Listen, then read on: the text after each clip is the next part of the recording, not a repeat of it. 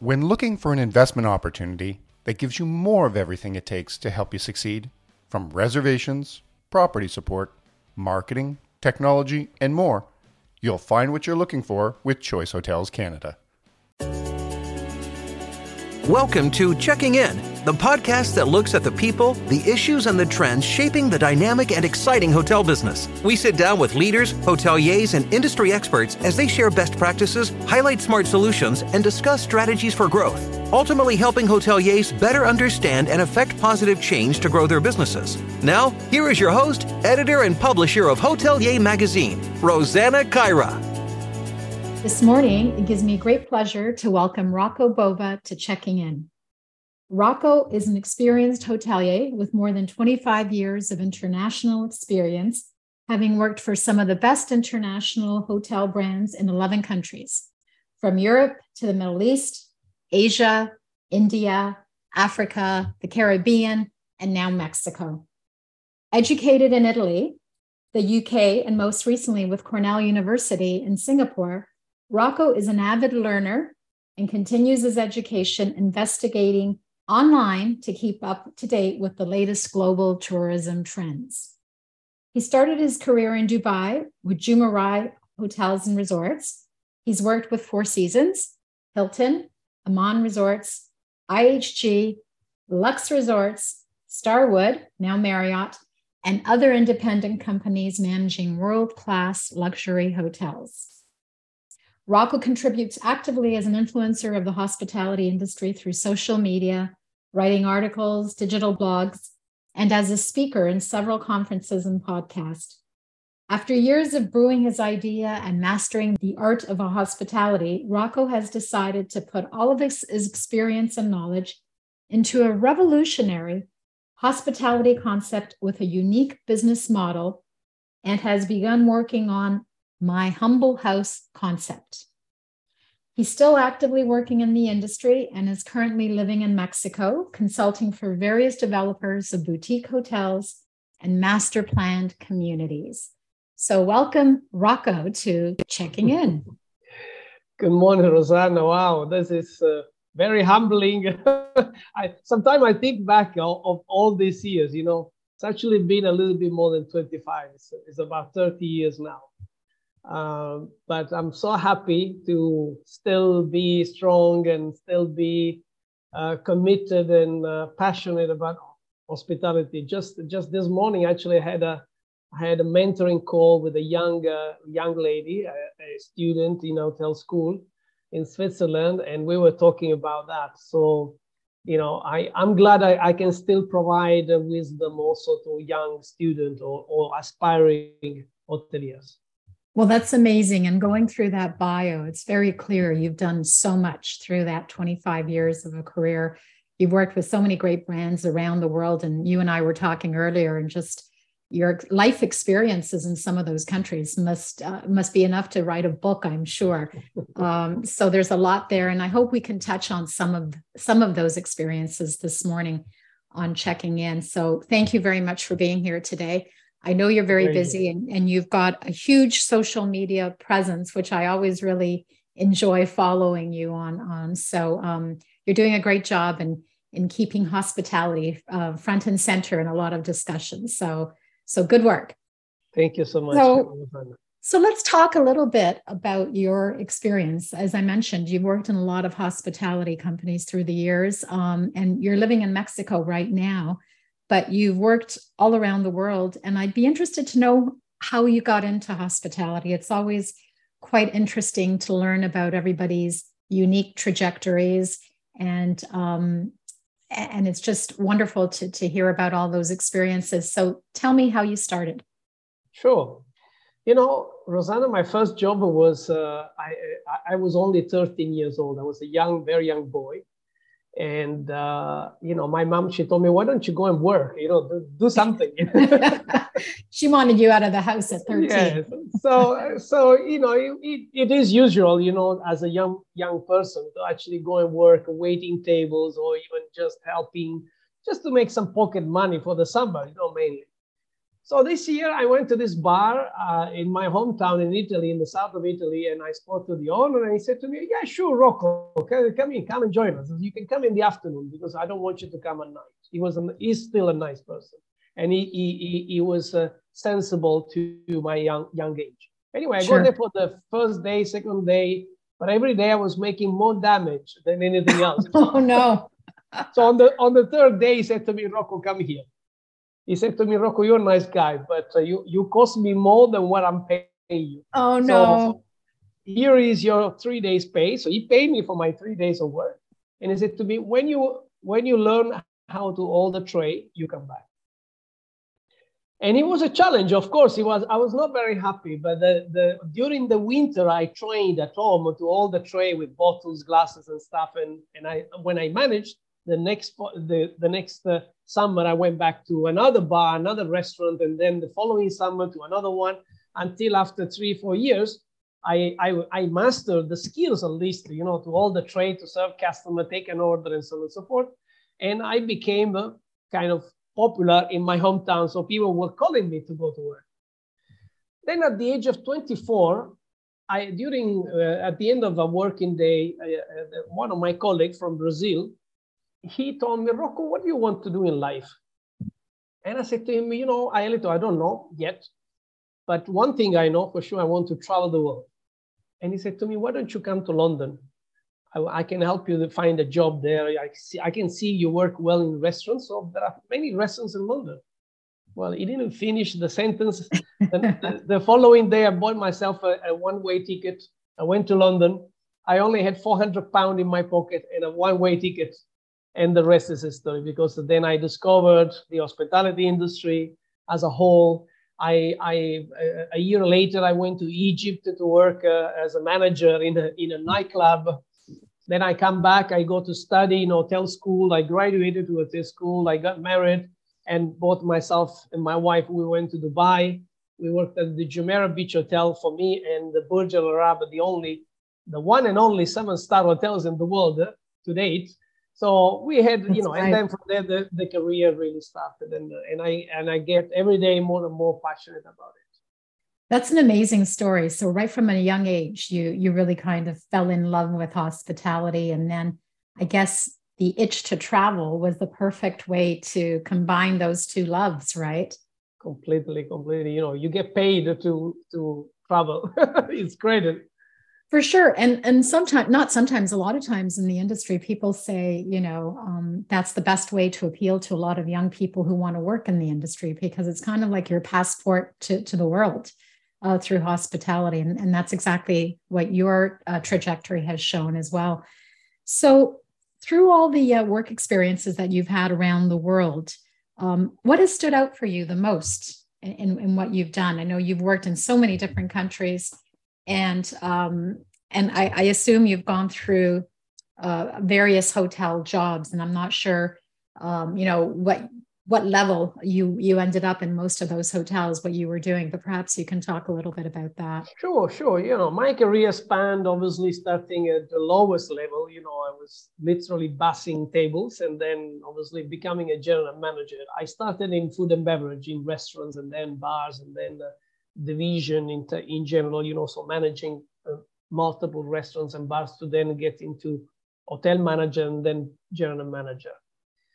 What really stands out the most is not so much the job or the company brand / brand, if you want to name it like that, but it's more the people you work with.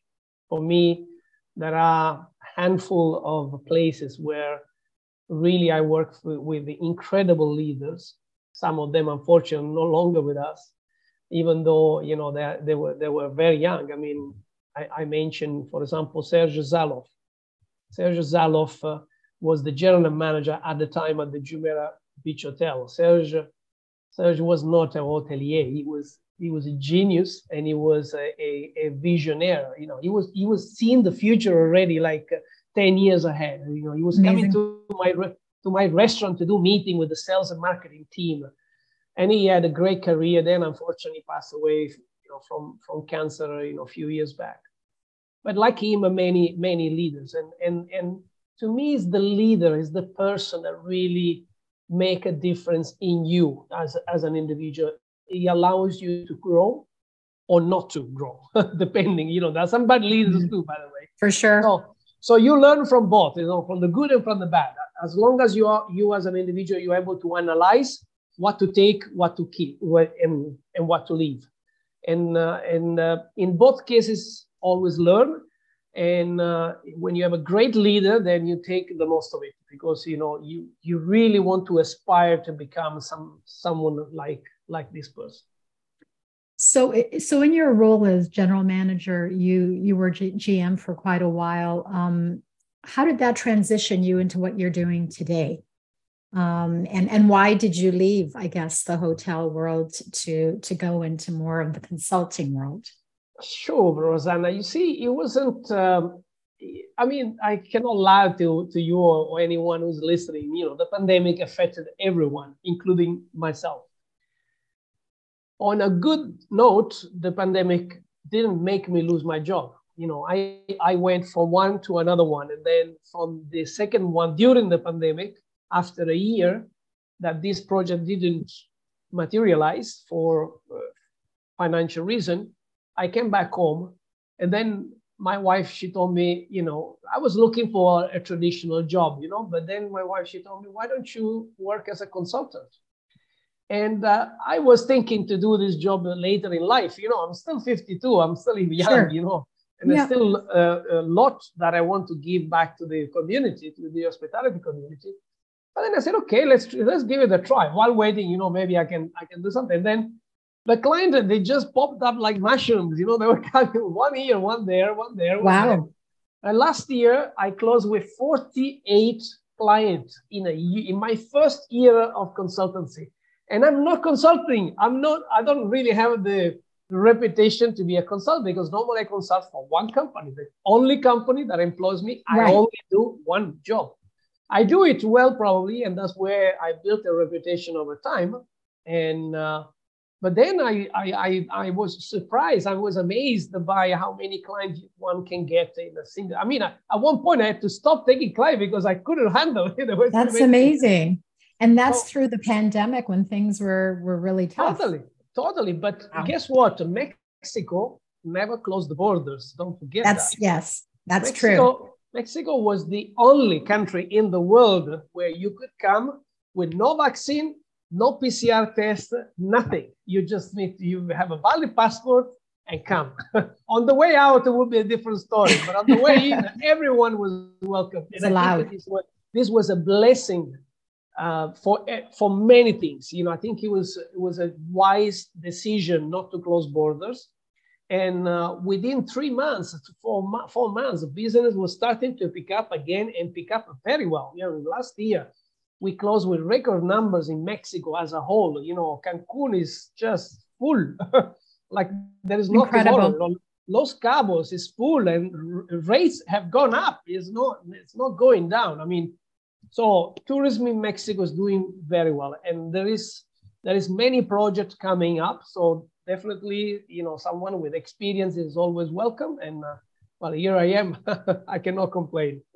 That's an amazing story that you've been able to grow that business in such a short period of time. So kudos to you for doing that. That takes a lot of work and maybe a little bit of luck, but a lot of work for sure.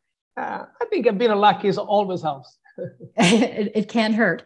So what are some of the more interesting projects that you're working on right now in Mexico in terms of developing new projects? And are you always focused on the luxury segment? Because I know that's where a lot of your growth over the years has been. So is that what you're focusing on primarily?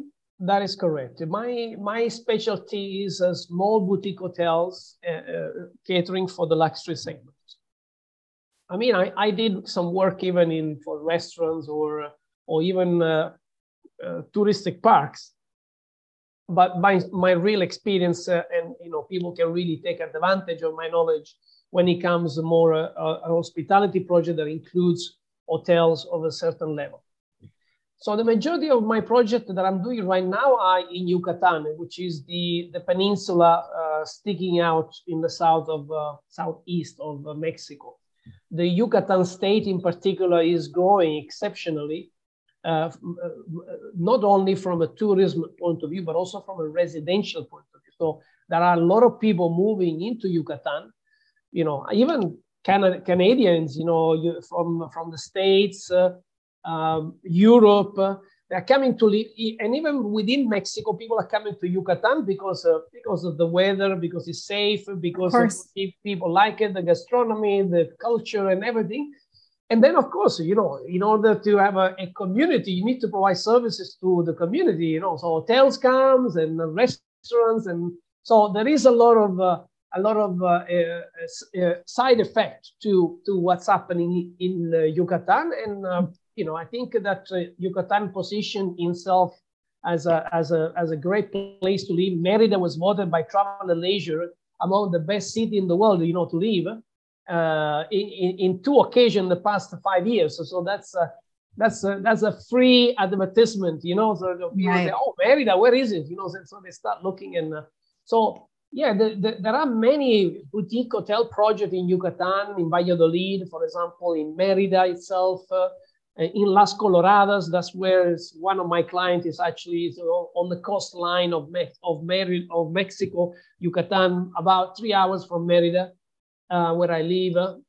Then you have, I've been working Todos Santos, I've been working in Valle de Guadalupe, close to the border with California. That is one of the most famous wine region of Mexico, Mexico City, Tulum, of course, which is crazy there. There is hotels everywhere. I don't know why, but for some reasons, everyone wants to be in Tulum, and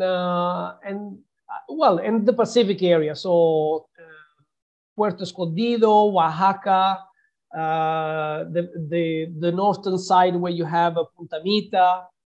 I feel blessed, to being able to be involved in so many interesting projects. So definitely Mexico right now is under the radar of many, many companies, including international company moving into Mexico.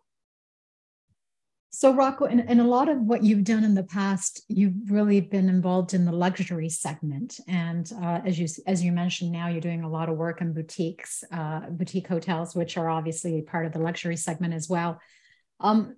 That segment has grown through a lot of change in recent years, especially through the last 3 years with the pandemic. But even through the pandemic, it still managed to do well through even those difficult times. What do you attribute that to? And how do you feel the luxury segment is changing as we speak? Because there's been so much more growth in this segment over the recent decade or so. That's correct. If you talk about Marriott, Accor, Hilton, Intercontinental, they're all been growing their luxury brand over the past 10 years. And if they didn't have one, they created one or they purchased one. They acquired the brand. So definitely is a segment that is growing because the economy of this segment is also growing. So meaning that there are more and more multi-millionaires around the world that they need a certain type of product and service. So that's a fact. I'm not inventing anything here. The second factor, and probably this was accelerated by the pandemic. It was not changed by the pandemic. It was just accelerated. The pandemic, in fact, accelerated many trends that were coming. For example, introduction of technology was accelerated, but it was coming. It was just a matter of maybe taking a little bit more time, but it was already coming, technology. The second thing is the smaller, more personalized service. And this kind of service is only possible when you have a small amount of rooms. If you have a hotel with 600 rooms, no matter how luxurious it is, you cannot welcome every check-in. It's impossible. Unless you have to have 20 general managers welcoming every arrival. But in a hotel with 20, 30, 40 rooms, of course you can. I used to go even to the airport to pick up my guests.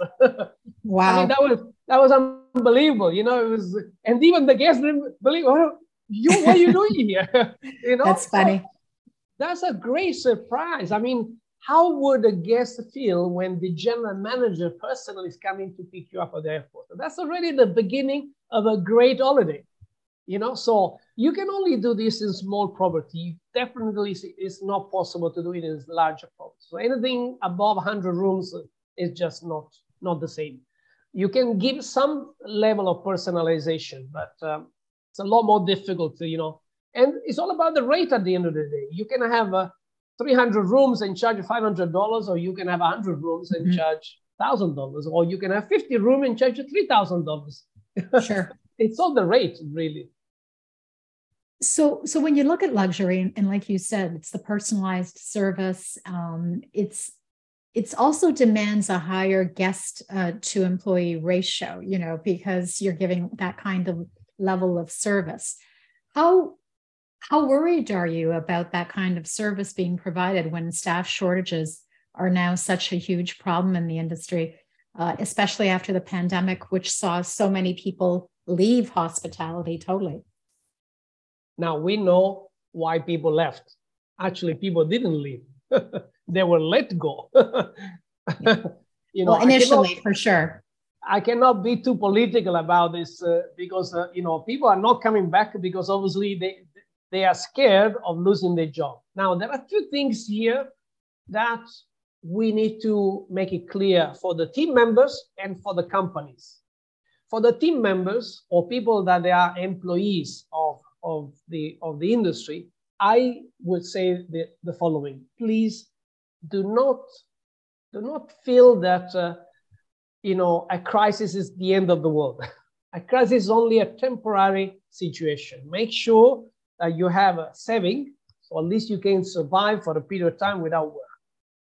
Travel will come back, no matter what. We have seen already enough. You and I, we're probably in the same age group. So we have seen 9/11. We have seen SARS. We have seen the 2008 financial crisis.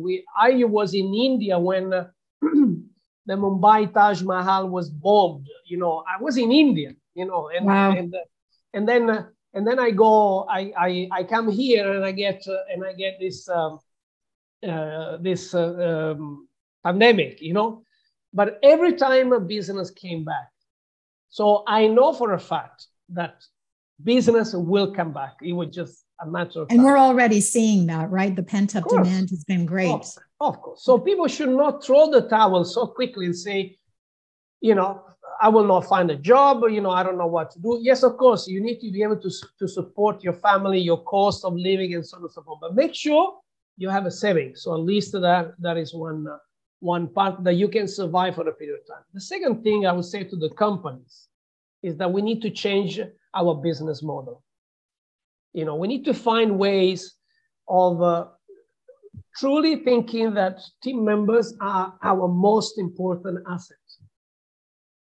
Very true. Not only the guests, the guests, obviously, they pay for the service we provide. But if we don't have people to provide service, then there is no point. Nobody wins, really. So I am grateful to have worked during the pandemic for 3 companies during this past 3 years. I worked for 3 different companies in Mexico. None of them let go a single team member. None of them. Yes, of course, we all had to make sacrifice during the period, particularly the first year. The second year, I got my job full time and I got paid my full salary. But the first year, of course, I personally, I was the first one to volunteer to say, let's cut my salary by half immediately, starting today. I was the first one to volunteer. But also, I also mentioned we cannot lose a single team member because the business will come back. We are not ready. We lose all the work that is being done for 3 years, 4 years. We're going to throw in the garbage. And the owner accepted this challenge, and he promised he will not have anyone leaving. And we came back, and business came back, and everybody was happy, and we all back to normal now. Mexico is back to normal. There's nothing, no restriction, nothing. So these are the 2 things we have from an employee point of view. We need to make sure we have a little bank account there that is used for emergency. And for companies, we need to change our business model. We need to find a way on how to take care of our team members, because when we need them, we need to find this talent available. So we're starting to see a little bit of that change where a lot of companies are now focusing on the employees a little bit more because of everything they've gone through in the last few years. But how do you think this situation with labor today, because it's very severe in North America, in Canada, US, and maybe not as much in Mexico because you've got such good numbers right now, but how do you think this pandemic situation with labor has been different from the other situations where you referred to in the past, whether it was SARS or recessions? It seems to be a lot more pronounced today than ever before. What makes this period different from your viewpoint? I think that everybody jumped the gun so quick. That was the problem. That everybody panicked from day one. You know, saying, okay, close the border, close the airport, don't make travel. You know, don't do anything. You know, stop living, stop breathing. No, I mean, no, it's not possible. Even to be honest with you, the press didn't really help us. You know, the press also put additional pressure on everybody, even me. You know, the first couple of weeks, I was kind of in panic. You know, I said, okay, how do I sustain my family? And then after a while, I said, okay, wait a minute. Let's see what the rest of the world is doing. Let's hear first-hand information, not second-hand information, first-hand information. So, I'm privileged because I worked in so many countries, including Asia, where the pandemic started. And I started to learn from people that they were doing things there and they worked. So I started to apply the same things here and they worked. So if you take an informed decision rather than jumping the gun immediately, then you can make the correct decision. You can make the right changes. You can make the movement that are needed to really get the course of the ship. You know, hospitality is a huge industry. It's a big ship to move, you know. It is. I understand that. But we jumped the gun immediately and too fast, for example, even in Mexico, I still see people wearing masks and say, when are you going to stop wearing masks? I mean, I think we still have that going on here quite a bit as well. I think this is over. I mean, I can understand when you are in a closed space, but open air, you wear a mask. I mean, can you breathe really? You know, but this is because it's something that it was printed in our brain now. It's going to take a while to get rid of it. You should be in business for yourself, but not by yourself. With more than 25 years as a hospitality leader in Canada, one thing remains the same. Our dedicated Canadian team works closely with our franchisees to give them the personalized guidance and tools they need to succeed. Choice Hotels Canada offers a portfolio of well-segmented brands. Visit choicehotelsdevelopment.com to learn more. You were mentioning about the business model needing to be changed, and part of that you spoke about. What are some of the other areas in this business model that you think need to be changed, apart from the labor and making sure that we all appreciate employees as the number one important reason your business exists? But what are other areas that need to be changed in order to have a system that is that is stronger and that can be sustainable? Because the moment that the pandemic hit, so much came tumbling down. So how do we ensure that we make a stronger foundation for the industry so it doesn't come tumbling down?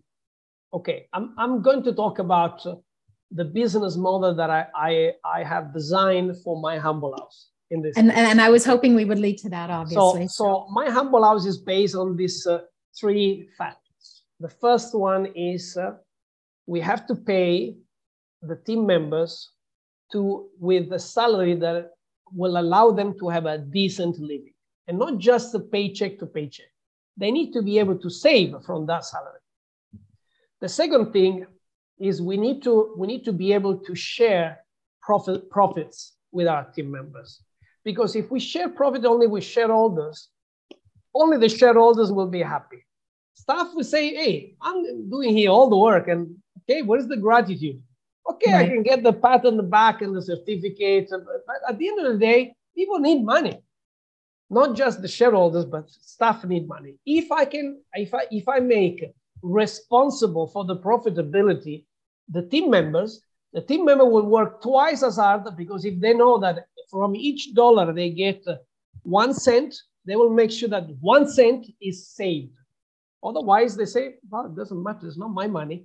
So I still get my salary no matter what, whether it goes north or south, I still get my salary. That's but right. if I know I'm getting paid with a let's call it a bonus structure, but it's actually not a bonus, because bonus generally are given to senior managers.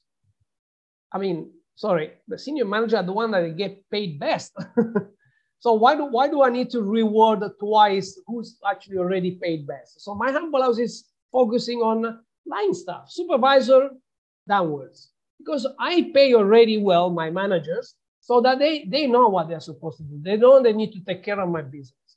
There is the line staff, I need to make them responsible for the business, otherwise they will not. The third thing is that 10% of the net profit, they need to go in a fund that is untouchable. Is the famous piggy bank. Right. You know, this pandemic and previous pandemic, no company thought, okay, let's keep the piggy bank just in case. No. Every end of the year, they share the dividend. Everybody's happy. They go for vacation. They buy an airplane. They buy a yacht. They buy a Ferrari, a new villa, vacations.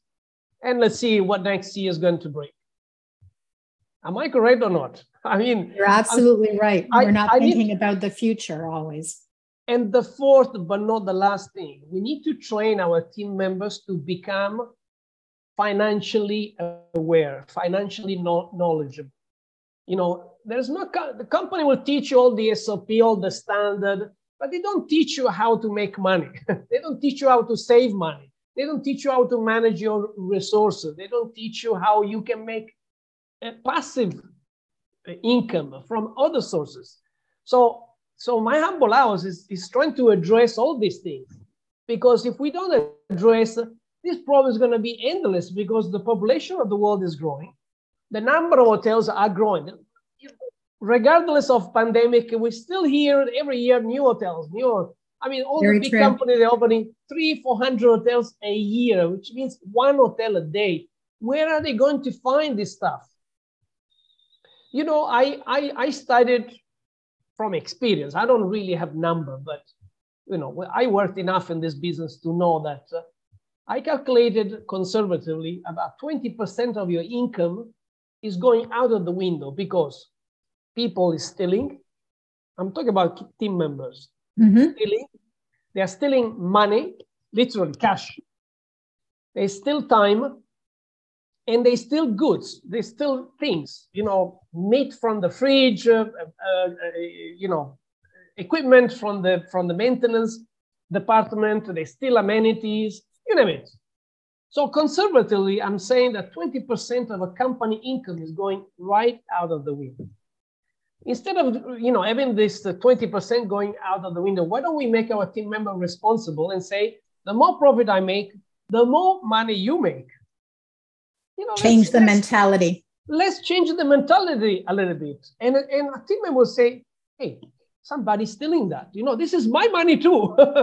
You know, so we need to change the way we do business. This is not sustainable. You know, even country, there was an announcement a few days ago that the New Zealand and 2 or 3 other countries, they started to think that the GOP model is no longer sustainable for countries. Right. So finally, that's great news. So Rocco, when you talk about the humble house that you've created, are you putting this concept out there with all the consulting jobs that you get? So when you're dealing with a new client, this is what you're trying to promote to them to change their business model. Totally. And how is it working? How is it working? It's tough. It's definitely tough. It's definitely tough. But you see, the moment I see that the client is no longer interested, it's okay. I pull out and I look for another client. There are billions of people out there.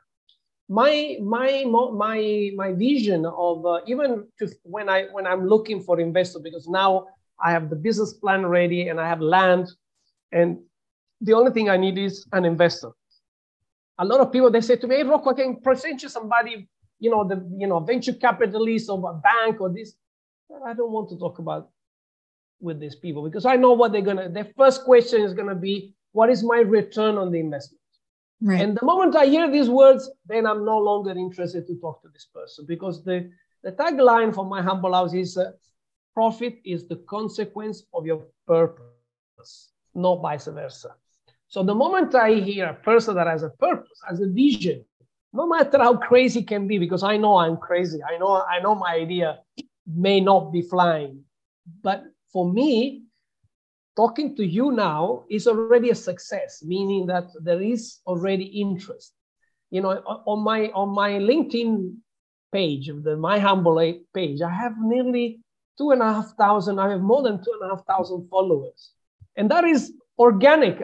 I even had people asking me for work, and I have people asking me to invest with me, even if it's micro investment. You know, I said, Rocco, I have $10,000 and I want to invest this money with you.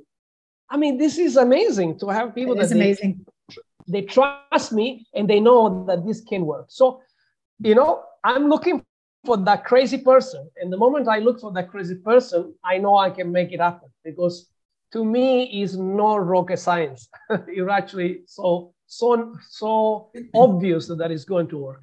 What I did do some bits and pieces in different companies. Yes, I did do that because I was allowed to do, number one, and I had the freedom to be able to do certain things. Because at the end of the day, it's not my money. So I cannot really, for example, share the profit with the team member. That's not my money. But I have introduced all the things that made sense. And I can see the result. I can see the commitment from the team member. I can see their drive to make things work for the company. So Rocco, through the pandemic, we've seen a lot of what, you know, the changes that we've talked about to date, but we've also seen a lot of changes in leadership. And I feel like leadership has come under the microscope a little bit more in the last 3 years. How do you feel that leadership has changed through the pandemic? And what more needs to be done to make leadership have more of an impact on all the employees and the companies? And I know one of the ways to do this is obviously through the humble house, changing the concept. But what else can be done from a leadership point of view to make the industry more successful? You know, Rosanna, I think it was about time for this change. It was just about time, you know, because very often what we do, we play by the book, you know, to keep ourselves safe. You know, there is a lot of fears out there of losing their job. And I get that, you know, if you have a family, you have commitment, you have you have loan to pay, you have to pay for your school, for your children, and so on and so forth. You know, I worked for the past 30 years in many countries, like you mentioned, and I worked for many companies. And changing companies, of course, is questioned a lot for me, you know, and it's questioned a lot in terms of loyalty to certain companies. And of course, you know, I know people that they work for the same company for 30, 40 years, and they're very happy and good for them. You know, I respect them and, you know, kudos, you know, well done. I don't know if I can do that, to be honest with you. But, you know, my answer to this question is, well, I can bring you 30 years of 15 different companies instead of bringing you 30 years of one same company. Right. That's number one. Number two, my loyalty is there. I'm loyal to the company that employs me from the day I begin to the day I finish, you know, and that's where they should be, you know. And beyond that, if you treat me well, I will be your ambassador. Now, the loyalty that I challenge on the company is my personal life. I've been married to the same wife for 27 years. That to me is loyalty, because I know that loyalty is not respected always from both parties. Sometimes, I name again the situation that happened during different crises. The first things that is looked at is the payroll, you know, how much can we save on payroll? So as a leader, going back to your question, as a leader, we need to be more conscious. You know, we need to put ourselves in the shoes of our team members more often. We cannot just be leader from office or leader upwards. We need to lead upwards and downwards and sidewise as well, you know, because we need to lead also our suppliers. We need to lead the people that they give us business. We need to lead our team, our guests. They pay for our services. For sure.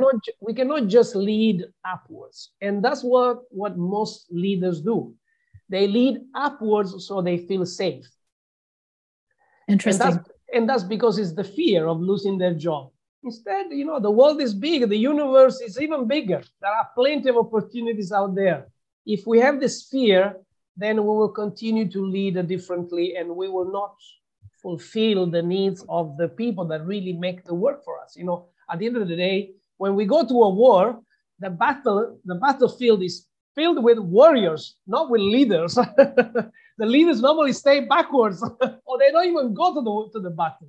So the battlefield is where you have your warriors. So if you don't take care of your warriors, they will die, they will perish, or they will run, they will hide, they will not fight for you. So my experience in this 30 years, call it 30 years, the best result is when I was leading from the front, and I was helping my people to grow rather than tell them what to do. I was guiding them to become a better and better, and to detach from my leadership and become themselves leaders.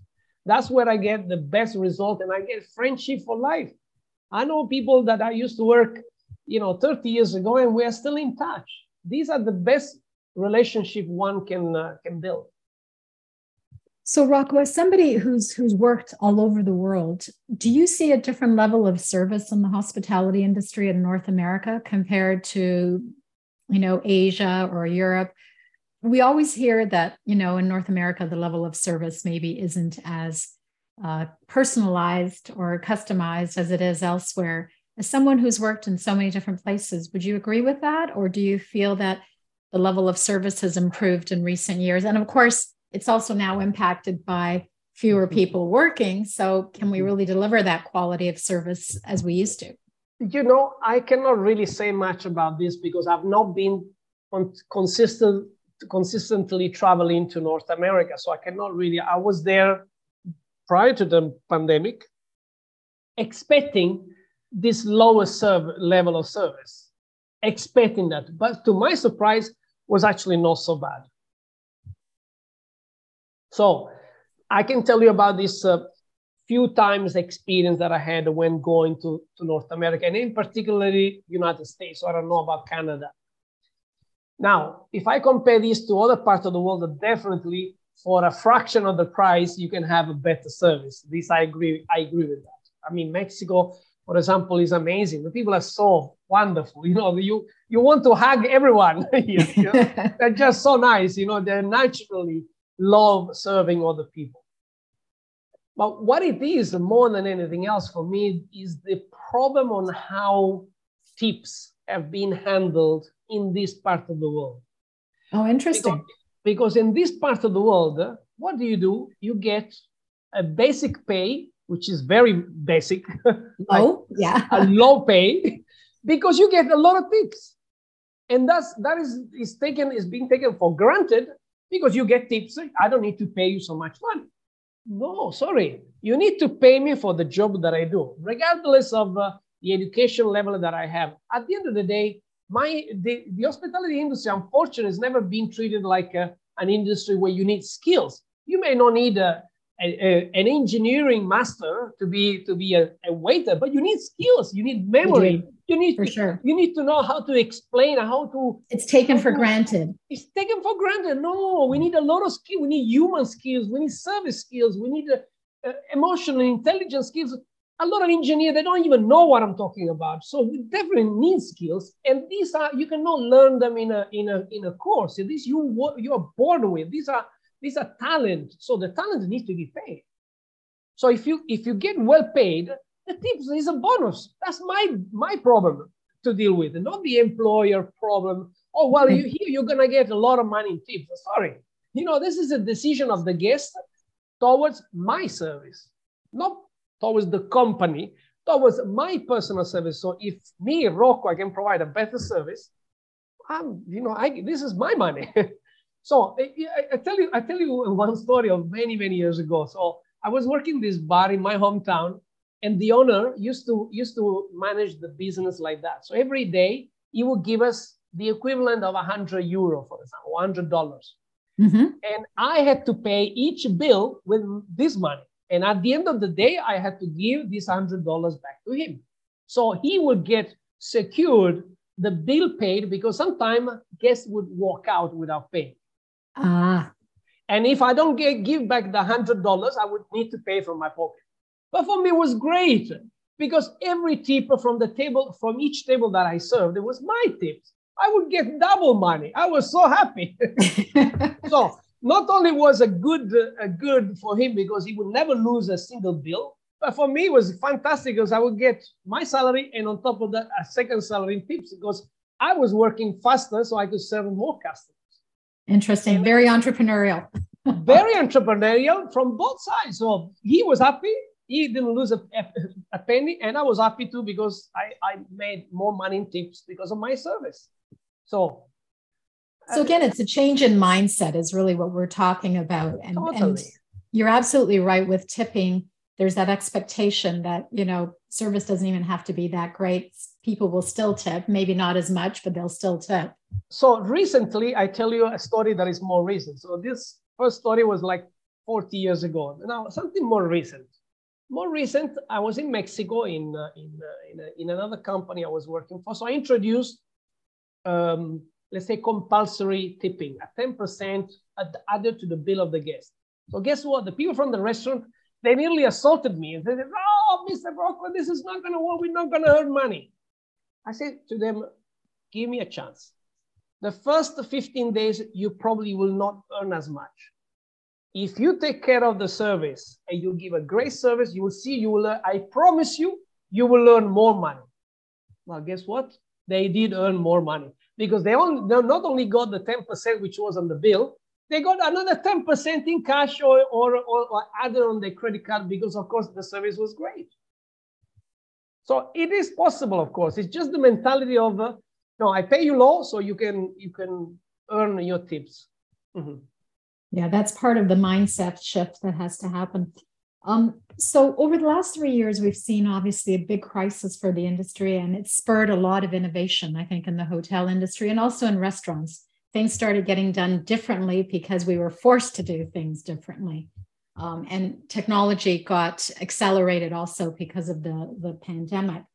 How do you think the hotel industry has innovated in the past 3 years, to your mind? And what more can be done in terms of innovation? We've talked a little bit about the concept that has to be changed through the humble house, but what else can be done to innovate the hotel industry further? Well, if you ask me, if you want me to be bluntly honest, I will. Again, nothing has really changed. Or very you don't little. think anything has changed? Do you think it's all Very surface? little. Is that what you're saying? Very little. If we have changed in something, it's probably the touchless check-in and touchless key card to get into the room. So using the mobile phone to get to the elevator and to get into your room. For the rest, I haven't seen really any major shift in terms of change. We know very well that the hospitality is very slow. It's a big monster, it's a big elephant, and walks very slow. So we know that this obviously will take a little bit more time for this change to happen. But honestly, I haven't seen much change. I mean, for example, even the bigger groups, what they talk about now, they talk exactly what they used to talk 3 years ago. The number of hotels they're opening, the profitability that they make, the ADR. I mean, sorry, wait a minute. But this was 3 years ago story. So tell me something that you're doing now. I mean, the only thing I see now is a little bit more celebration of the team members' achievement, celebration of doing more training, caring more about the environment. The protocols around housekeeping, you don't think the protocols around housekeeping have changed at all? In terms during the pandemic, probably yes. The people, they were like in this hazmat suit, they were like looking like astronauts. That was horrible. I mean, imagine you have to do 10 rooms a day. I know. In this suit, how uncomfortable one person would be and work under this condition. I mean, I felt so sorry for the people that they had to do this kind of work, you know, the kind of, body temperature, you know, did they get the opportunity to actually refresh, rest longer? I don't think so. I don't think so. Interesting. So let me put it this way. What would you like to see change in the hotel industry that hasn't changed in your mind in the last 3 years? I know obviously technology accelerated the mobile check-in, for example, the protocols that we talked about in housekeeping. Some restaurants changed the way they were serving food, you know, in private rooms. There were a few things like that, but what more would you like to see changed that hasn't changed yet? Well, first of all, I would like to go back to living a normal life. Don't we all? I don't want to work. I don't want to be closed in a room because I'm scared that the next door person may have something. We've done this for like millions of years, and now suddenly we don't want to shake hands. I mean, come on. No, I want to go back and live a normal life. I want to hug people. I don't want to work from home. I don't think that working from home is a solution, particularly in hospitality. Hospitality is a people industry. You know, how can you build a team? How can you build cohesion? How can you build the commitment to work to help one another when one person works in their house, the other person comes once a week, and the other person doesn't come at all? I'd rather outsource the service, if it's finance or housekeeping or whatever. I'd rather outsource it and say, okay, these are not our team members. This is an outside company. Have you seen that work successfully? So I treat them as a supplier. The what? Have you seen the outsourcing of housekeeping happen in places that you've worked at? No, Mexico doesn't outsource anything, basically. Everything is done in-house. The majority, 95% of work, maybe security is outsourced in some company, and that's it. You know, but everything else is managed in-house, which is wonderful. I mean, I saw some outsourced services in Asia, in the Middle East, for example. In the Middle East already in the past 10 years, food and beverage as a whole is outsourced. So meaning that I give you the space, you manage it. You know, so there is an outside provider that take charge of the space, and then they put a Italian restaurant, Middle Eastern restaurant or Turkish restaurant or whatever that is.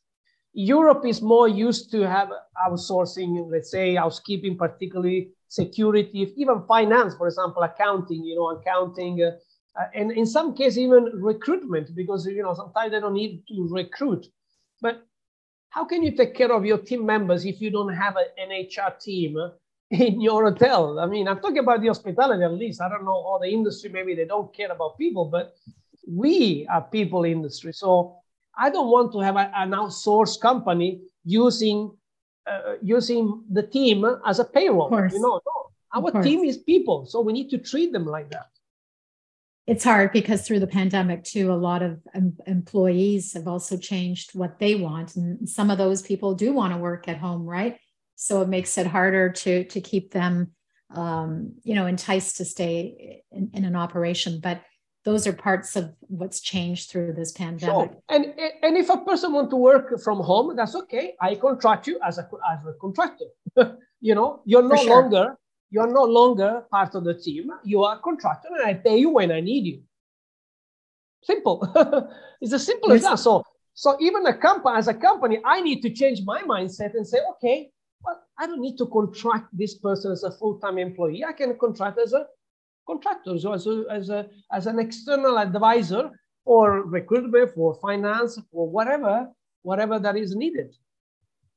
So Rocco, as a way to wind down our interview, because I know we're running out of time, what have been some of the key lessons that you've learned through the last 3 years? I think we've all walked away from the pandemic learning one or two things, personally, professionally. What have you learned through this time? I know you've really dove into your new business with consulting, and it sounds like you're doing wonderfully with a lot of business, but there must be a few key takeaways from the pandemic. Surely. Well, one is not to throw the towel, definitely. The industry is so strong, and the willing of travel from people is so strong that this will never cease, ever. Even if we are forced to walk to travel, we will walk to travel. That's right. People want to travel. Exactly. So that's definitely one thing that I recommend to everybody. Don't throw the towel immediately. Just calm down, settle, think about, listen to what's happening around you and learn so that you can make the best informed decision. The second thing that really helped me to become a better hospitality professional or expert is actually to even focus even more in something that you like. So if hospitality is something that you like, okay, pick the one segment that you like most or you enjoy most and specialize in this segment. So I decided, okay, boutique hotel, because the past 10 years of my life has been working for boutique hotels or company that they manage small hotels, less than 150 rooms. Mm-hmm. And I always saw this segment thriving. One, because of higher rate. Second, because you can provide a better service. Third, because you have the best ratio, guest staff ratio. In a boutique hotel, you get easily 3 to 4. I even had 6 per key. 60 wow. member per key. I mean, that's a dream. And so when you have more people around you, you can do more things. Meaning, even for yourself, you can learn, you can expand, you can explore new things. So hyper specialization, get even deeper to your area of specialization, know even more, so that when there is need for knowledge in that segment, is you. And there's no other person. It's only you that people can call. And the last I would like to give is also connecting, networking. I have met the most incredible people in the past 3 years, because I decided to invest my time in meeting nice people, in meeting people that can make a difference in my life or in the life of others, or at least I can learn from them so I can share with other people. And you will not believe it, Roseanne, I spoke hours at endless time. I used to spend, I used to wake up at 3 o'clock in the morning to attend a webinar at 4 o'clock in the morning, because I knew it was going to be interesting. Because sometimes the webinars, they're in Singapore, in different Thailand, time, for sure. So I had to make, obviously, sacrifices, but it was worth every second, because I didn't think about that. This is great. So you learn so much from network. Then you connect with people. You send them an invitation. Sometimes even you like it, they give you a one-to-one session with certain mentors or certain, and then you can mentor back to others. When you can give inspiration to other people, that's the best reward. That's hospitality at the end. When you make somebody else feeling happy, that's hospitality. The art of hospitality, for sure. And that to me is priceless. This is, you cannot buy it, you cannot pay, you cannot. You have to groom it. You need to farm it. It's love that you need to continuously nurture. And then there are so many nice people in the world. So many. It's just unbelievable. So I'm very happy of this pandemic. It really helped me. It opened many doors for me, at least. I got COVID. I got sick as well, but thankfully I'm still alive. And but yeah, for me it was a blessing in disguise. Well, that's amazing, and I've really enjoyed listening about your experiences over the last little while this morning. You've done a great job in connecting with people, as you focus. You mentioned about connections. You're so well entrenched on social media. And I love what you're doing, and with the Humble House concept, that sounds like a wonderful idea that I hope you'll be able to spread around the world. So thank you for making time this morning to speak with me, and good luck in opening more doors. Thank you, Rosanna. It's been a pleasure. All right, you take care. We appreciate you joining us for this episode of the Checking In Podcast. If you enjoyed today's episode, we'd love for you to rate and review our show. Also, make sure you never miss an episode by clicking the subscribe button. For additional resources related to today's episode, please visit our website, hoteliermagazine.com. Until next time,